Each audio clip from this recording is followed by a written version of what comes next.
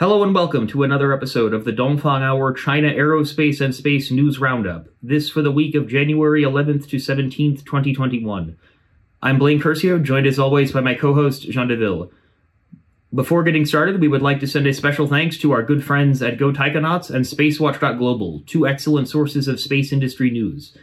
This week we bring you updates on CASC's propulsion technology from this week, as well as an announcement by the U.S. government of the addition of several Chinese companies to an entities list. But first, some news from iSpace on a planned IPO. Ladies and gentlemen, we are honored to welcome you aboard the Dongfang Hour. Please make sure your seatbelt is securely fastened.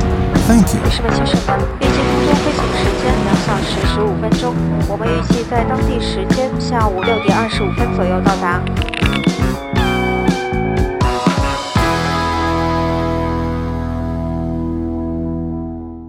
The first piece of news from this week comes from commercial launch startup iSpace.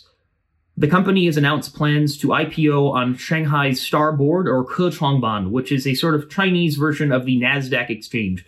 So to give a little bit of context first on the Kechuangban, so the Kechuangban, which is, again, it's a sort of Chinese stock market that is aimed towards higher growth, higher risk companies. It was opened a couple of years ago, and it is China's most recent attempt at creating capital markets that are a little bit less stringent and a little bit less bureaucratic. So basically, the traditional Chinese stock exchanges, they have rather strict listing regulations for things like profitability or for just for companies' registered capital, this type of thing.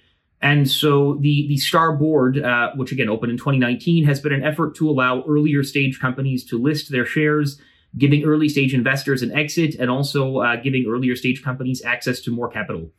And up to now, we've seen a couple of different space companies list on the Shanghai Starboard. So the most notable that I can think of would have been PiSat, which is a sort of Earth observation data analytics company. But again, this week we have seen news that iSpace, which is one of China's leading commercial launch companies, is planning to list on the Starboard as well. The news, it was a very brief news article. It was basically just from the official Starboard news saying that iSpace plans to list, did not give a date, did not give a market capitalization. But nonetheless, it's a really noteworthy, I think, noteworthy development that iSpace plans to list. Noteworthy for a couple of reasons. So first, iSpace is still really early stage. I mean, the company plans to launch their, well, they were the first Chinese commercial launch company to reach orbit with their Hyperbola 1 rocket in mid-2019, I believe. And this year they plan to launch their Hyperbola 2 rocket. But still, they are very early stage. They are quite far from profitability. They're probably not even getting consistent revenues right now because they're not launching at the moment. So the fact that such an early stage space company is choosing to IPO, I think is quite noteworthy. I think it's also it's important because it may give early stage investors an opportunity to get out if they want to. Now, presumably, if you're an early stage investor in iSpace at this point, you would not want to get out of your investment because they're still like really early stage company. But one of the important kind of topics that we have talked about over the course of the last couple of years is, with lots of money coming into the space industry, that there's going to need to be a way for this money to exit and for these investors to get a return on their investment. We can't just keep having larger rounds of funding at larger valuations, but with no real revenue or profitability or exit strategy. And so this potential listing on the Starboard would, might allow early stage investors an exit. One other piece of information that was mentioned in the press release was the fact that the sort of financial advisors for this transaction are going to be CITIC Securities and Tianfeng Securities. And CITIC, of course, is a major state-owned investment firm. They own half of AsiaSat, which is a Hong Kong-based satellite operator. And they're a very, very, very powerful financial institution in China. So some pretty big news with iSpace planning their IPO on the Starboard. And Jean, anything from your side on the iSpace announcement? Yeah, I think this is a really interesting piece of news that you're bringing up because I don't think you propagated too much on social media, at least the English speaking world of social media.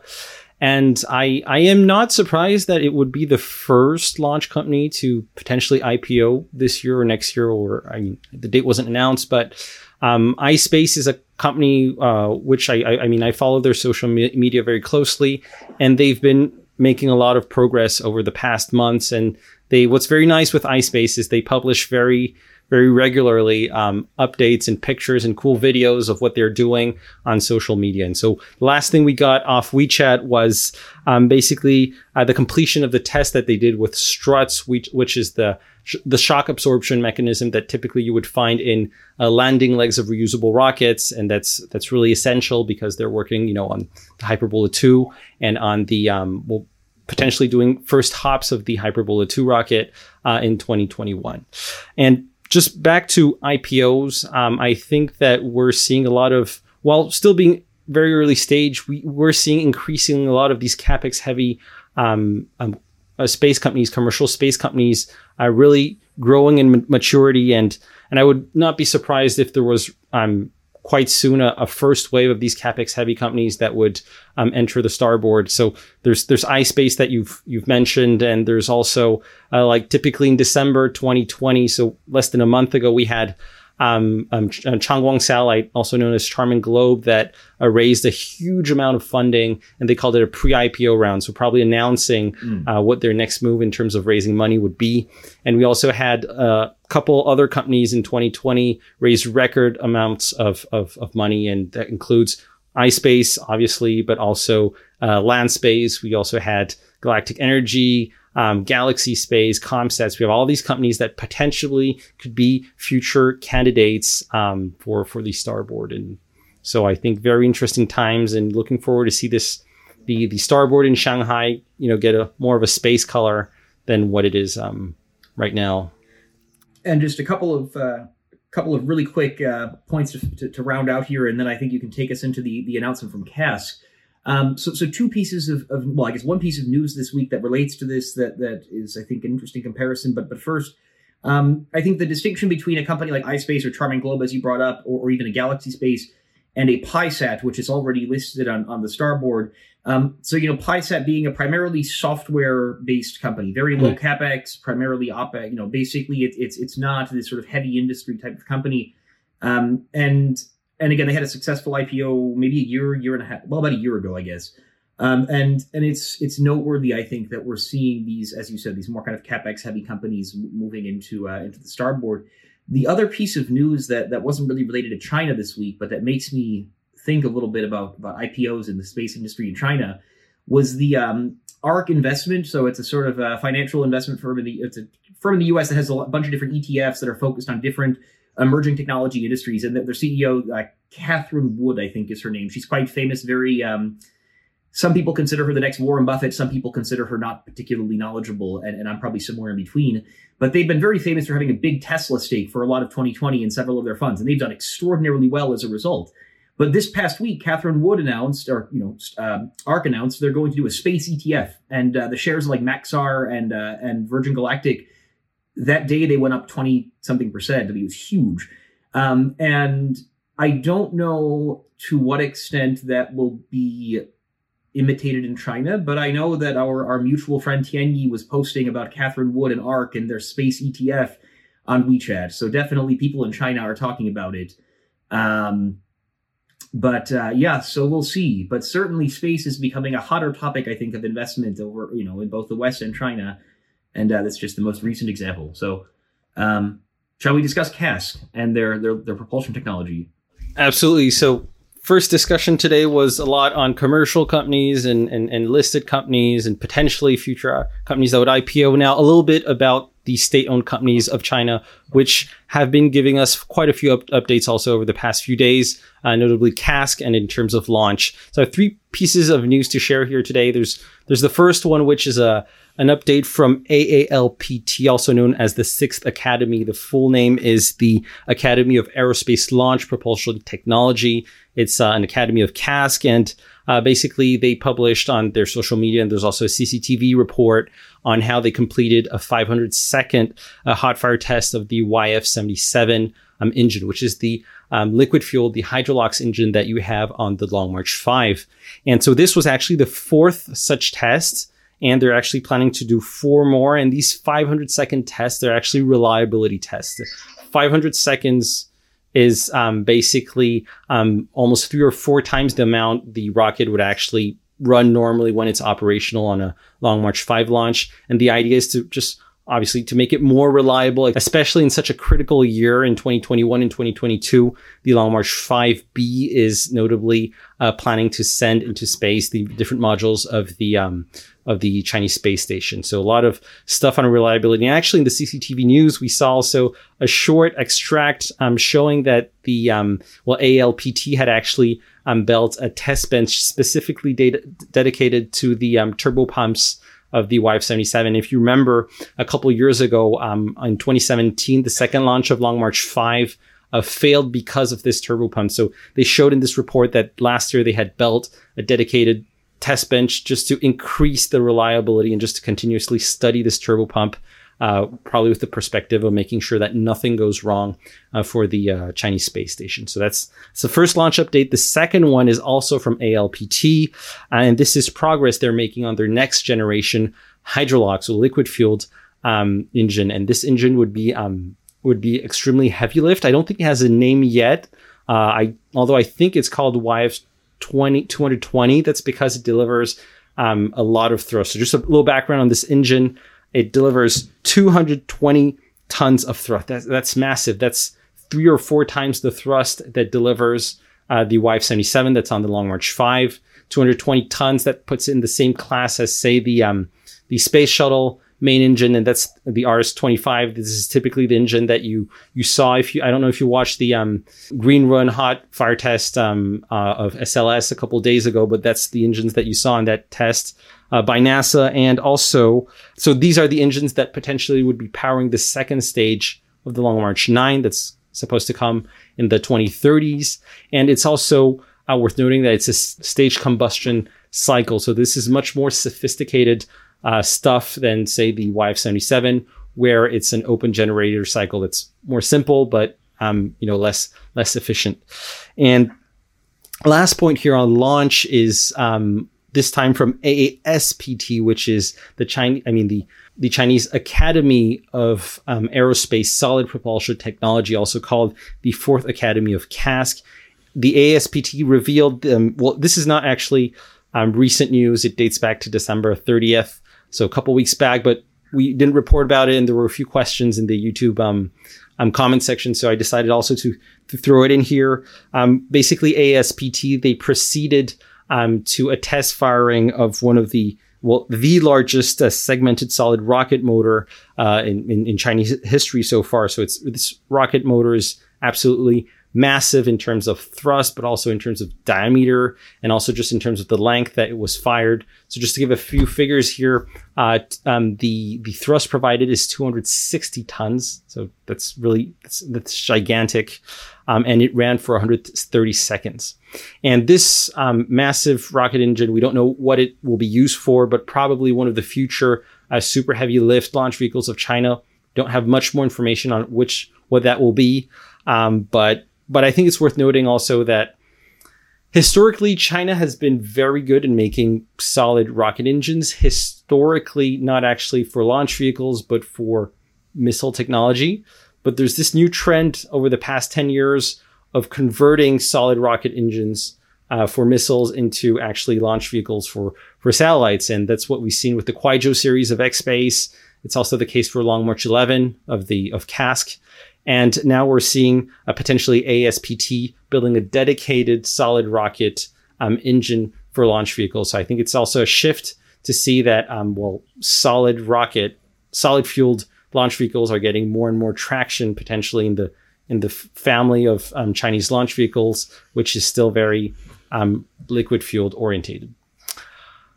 Any thoughts on that, Blaine? Or I think that just the so definitely very helpful breakdown of some very kind of rocketry specific information. And I think from my perspective, really the big takeaway is just what this implies about kind of the size and diversity of China's space industrial base more generally. So if you think about the number of people in Xi'an right now working on rockets, I mean, it is thousands of people, I suppose, and that's just one city. which is not even, it's not even close to the largest aerospace and space city in China. I mean, probably it would still be top 6, but Beijing far and away. And so, yeah, I mean, it's pretty amazing when you think about just the infrastructure that is already in place, the number of scientists, the number of organizations. And I mean, that's both a strength and a weakness, I suppose, when you look at how quickly organizations and I guess space programs are evolving now. I mean, when you look at yes, China's space industry has evolved very, very, very quickly over the last, say, 40 years. But I would argue that SpaceX probably has evolved more quickly than China, if you consider like the amount being spent and the amount of time they're taking and all these things. And having these very big sort of administrative structures in place, again, I think it's a strength in the sense that it gives China a lot of resources to do interesting things. But it can also be a weakness in the sense that it may make them a little bit less nimble, perhaps, than might otherwise be the case. But either way, some pretty cool updates coming from CASC, and definitely something to keep an eye on moving forward. Shall we go towards our favorite topic, which is just the deteriorating relationship between my home country and my adopted home country, and just sort of the show that has become. I don't know if I can use that phrase on YouTube, but if not, we'll have to bleep it out, and that's all fine. But great, probably. And definitely a recurring topic over the past months. The U.S. added 9 companies to a blacklist just a couple days ago on the 14th of January.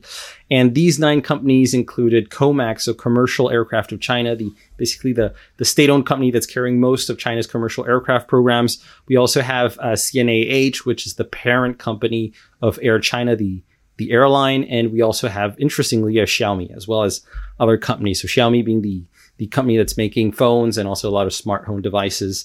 And so one thing that's to note about this blacklist is DoD, Department of Defense specific. It's quite different from the blacklist that we heard just a couple of weeks ago. On the 23rd of December, we had the U.S. put 102 or 103 companies on a blacklist. And this included a lot of aerospace companies from China, but also from Russia.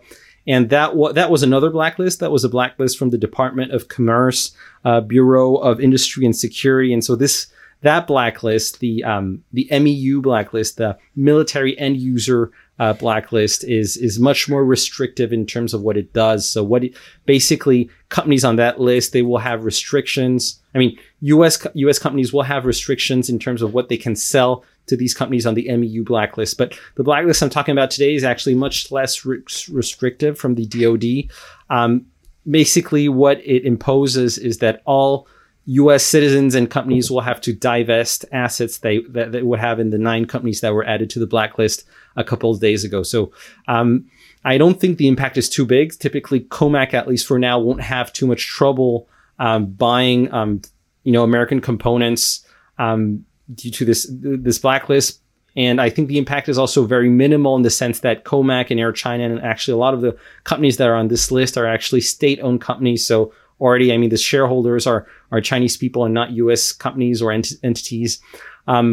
It might be a little bit different, though, for Xiaomi. Xiaomi is being a tech company that's listed in New York and as well as in Hong Kong. And if you look a little bit at their share prices over the past couple days, and especially on the January 14th, the day of the announcement, there was a huge 2-digit drop. So definitely affecting the company, and potentially, I think, could mean that the company would have to delist if this goes on. Although I don't know how this would be impacted by the upcoming also Biden administration policy.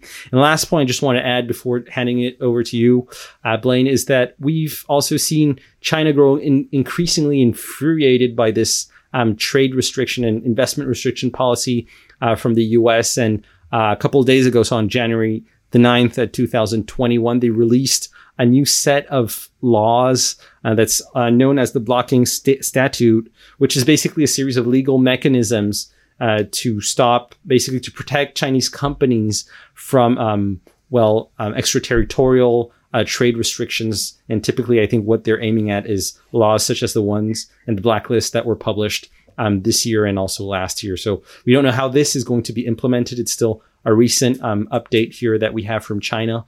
But we can see China preparing some arms as well to protect their Chinese companies. And certainly the inclusion of Xiaomi on this list is, as you said, I mean, that's the one that really stands out to me, and not just because I'm a Xiaomi shareholder, which is going to be something that I need to figure out between now and November 11th. Yeah, that's been a nice, yeah. But digressing, it's an interesting precedent, including a consumer electronics company on this list. I mean, Xiaomi, unlike, say, Huawei or even Comac, I would argue that what they're producing is less hugely strategic at a kind of national level. But I think it's interesting because one thing that Xiaomi does do very well is and we discussed this a little bit earlier, but before this episode, was IoT devices for smart home kind of things.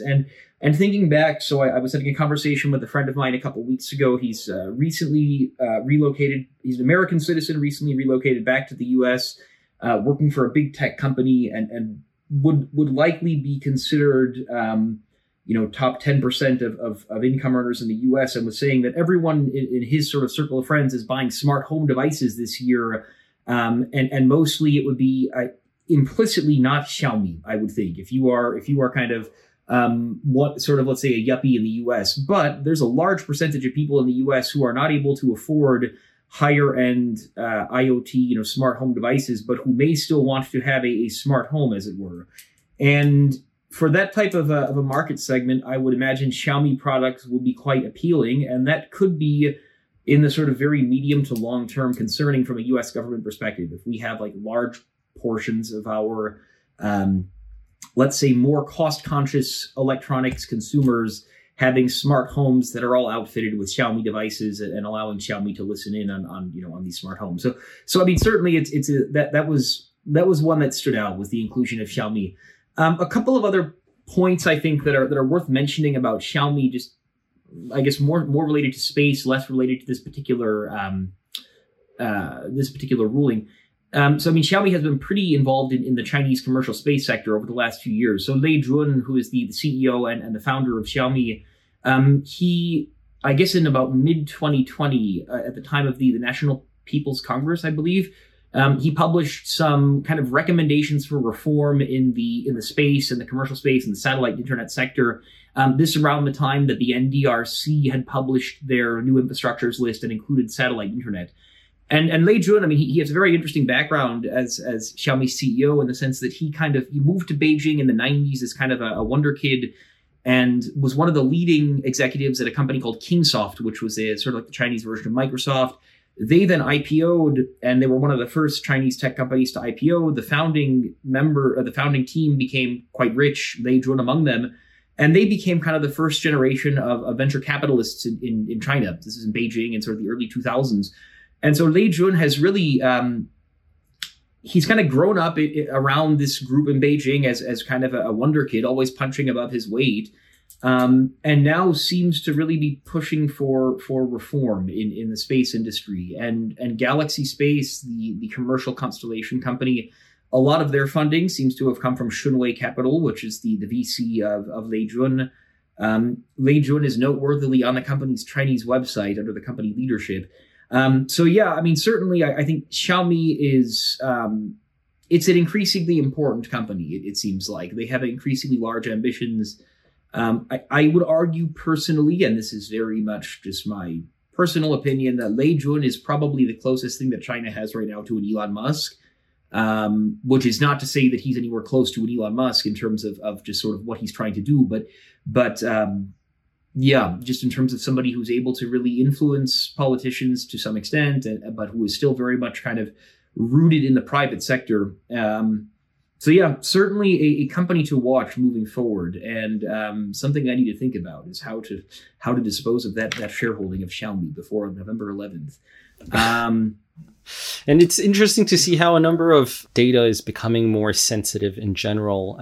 So there's this blacklisting of Xiaomi, but there was the TikTok crisis last year, and I don't think it's totally over this year. And DJI was also put on a blacklist by the US because typically, drones are recording a lot of video all around the country, and DJI maybe has 80 or 90% of that market. So It'll be interesting to see how this impacts these companies. And I hope you don't have any shares in DJI or in TikTok. Well, thankfully, I guess DJI is still private. TikTok, well, yeah, should be okay. I have some Oracle, but that's neither here nor there. So that being the case, I think we are good to go. This has been another episode of the Dongfang Hour China Aerospace and Space News Roundup. This for the week of January 11th to 17th. A short reminder that if you have not checked it out yet, our interview with Dong Lu from ComSat is available on YouTube and on podcast hosting platforms everywhere. It is about a 1-hour discussion on satellite manufacturing in China and the rapidly evolving space industrial base in this world's probably second largest space industry. So thank you very much for listening, and we welcome comments, follows, likes, shares, and any other social media activity. This is Blaine Curcio, joined as always by Jean Deville, and we will see you next week on the Dongfang Hour China Aerospace and Space News Roundup. Thank you. Thanks for watching. Bye-bye.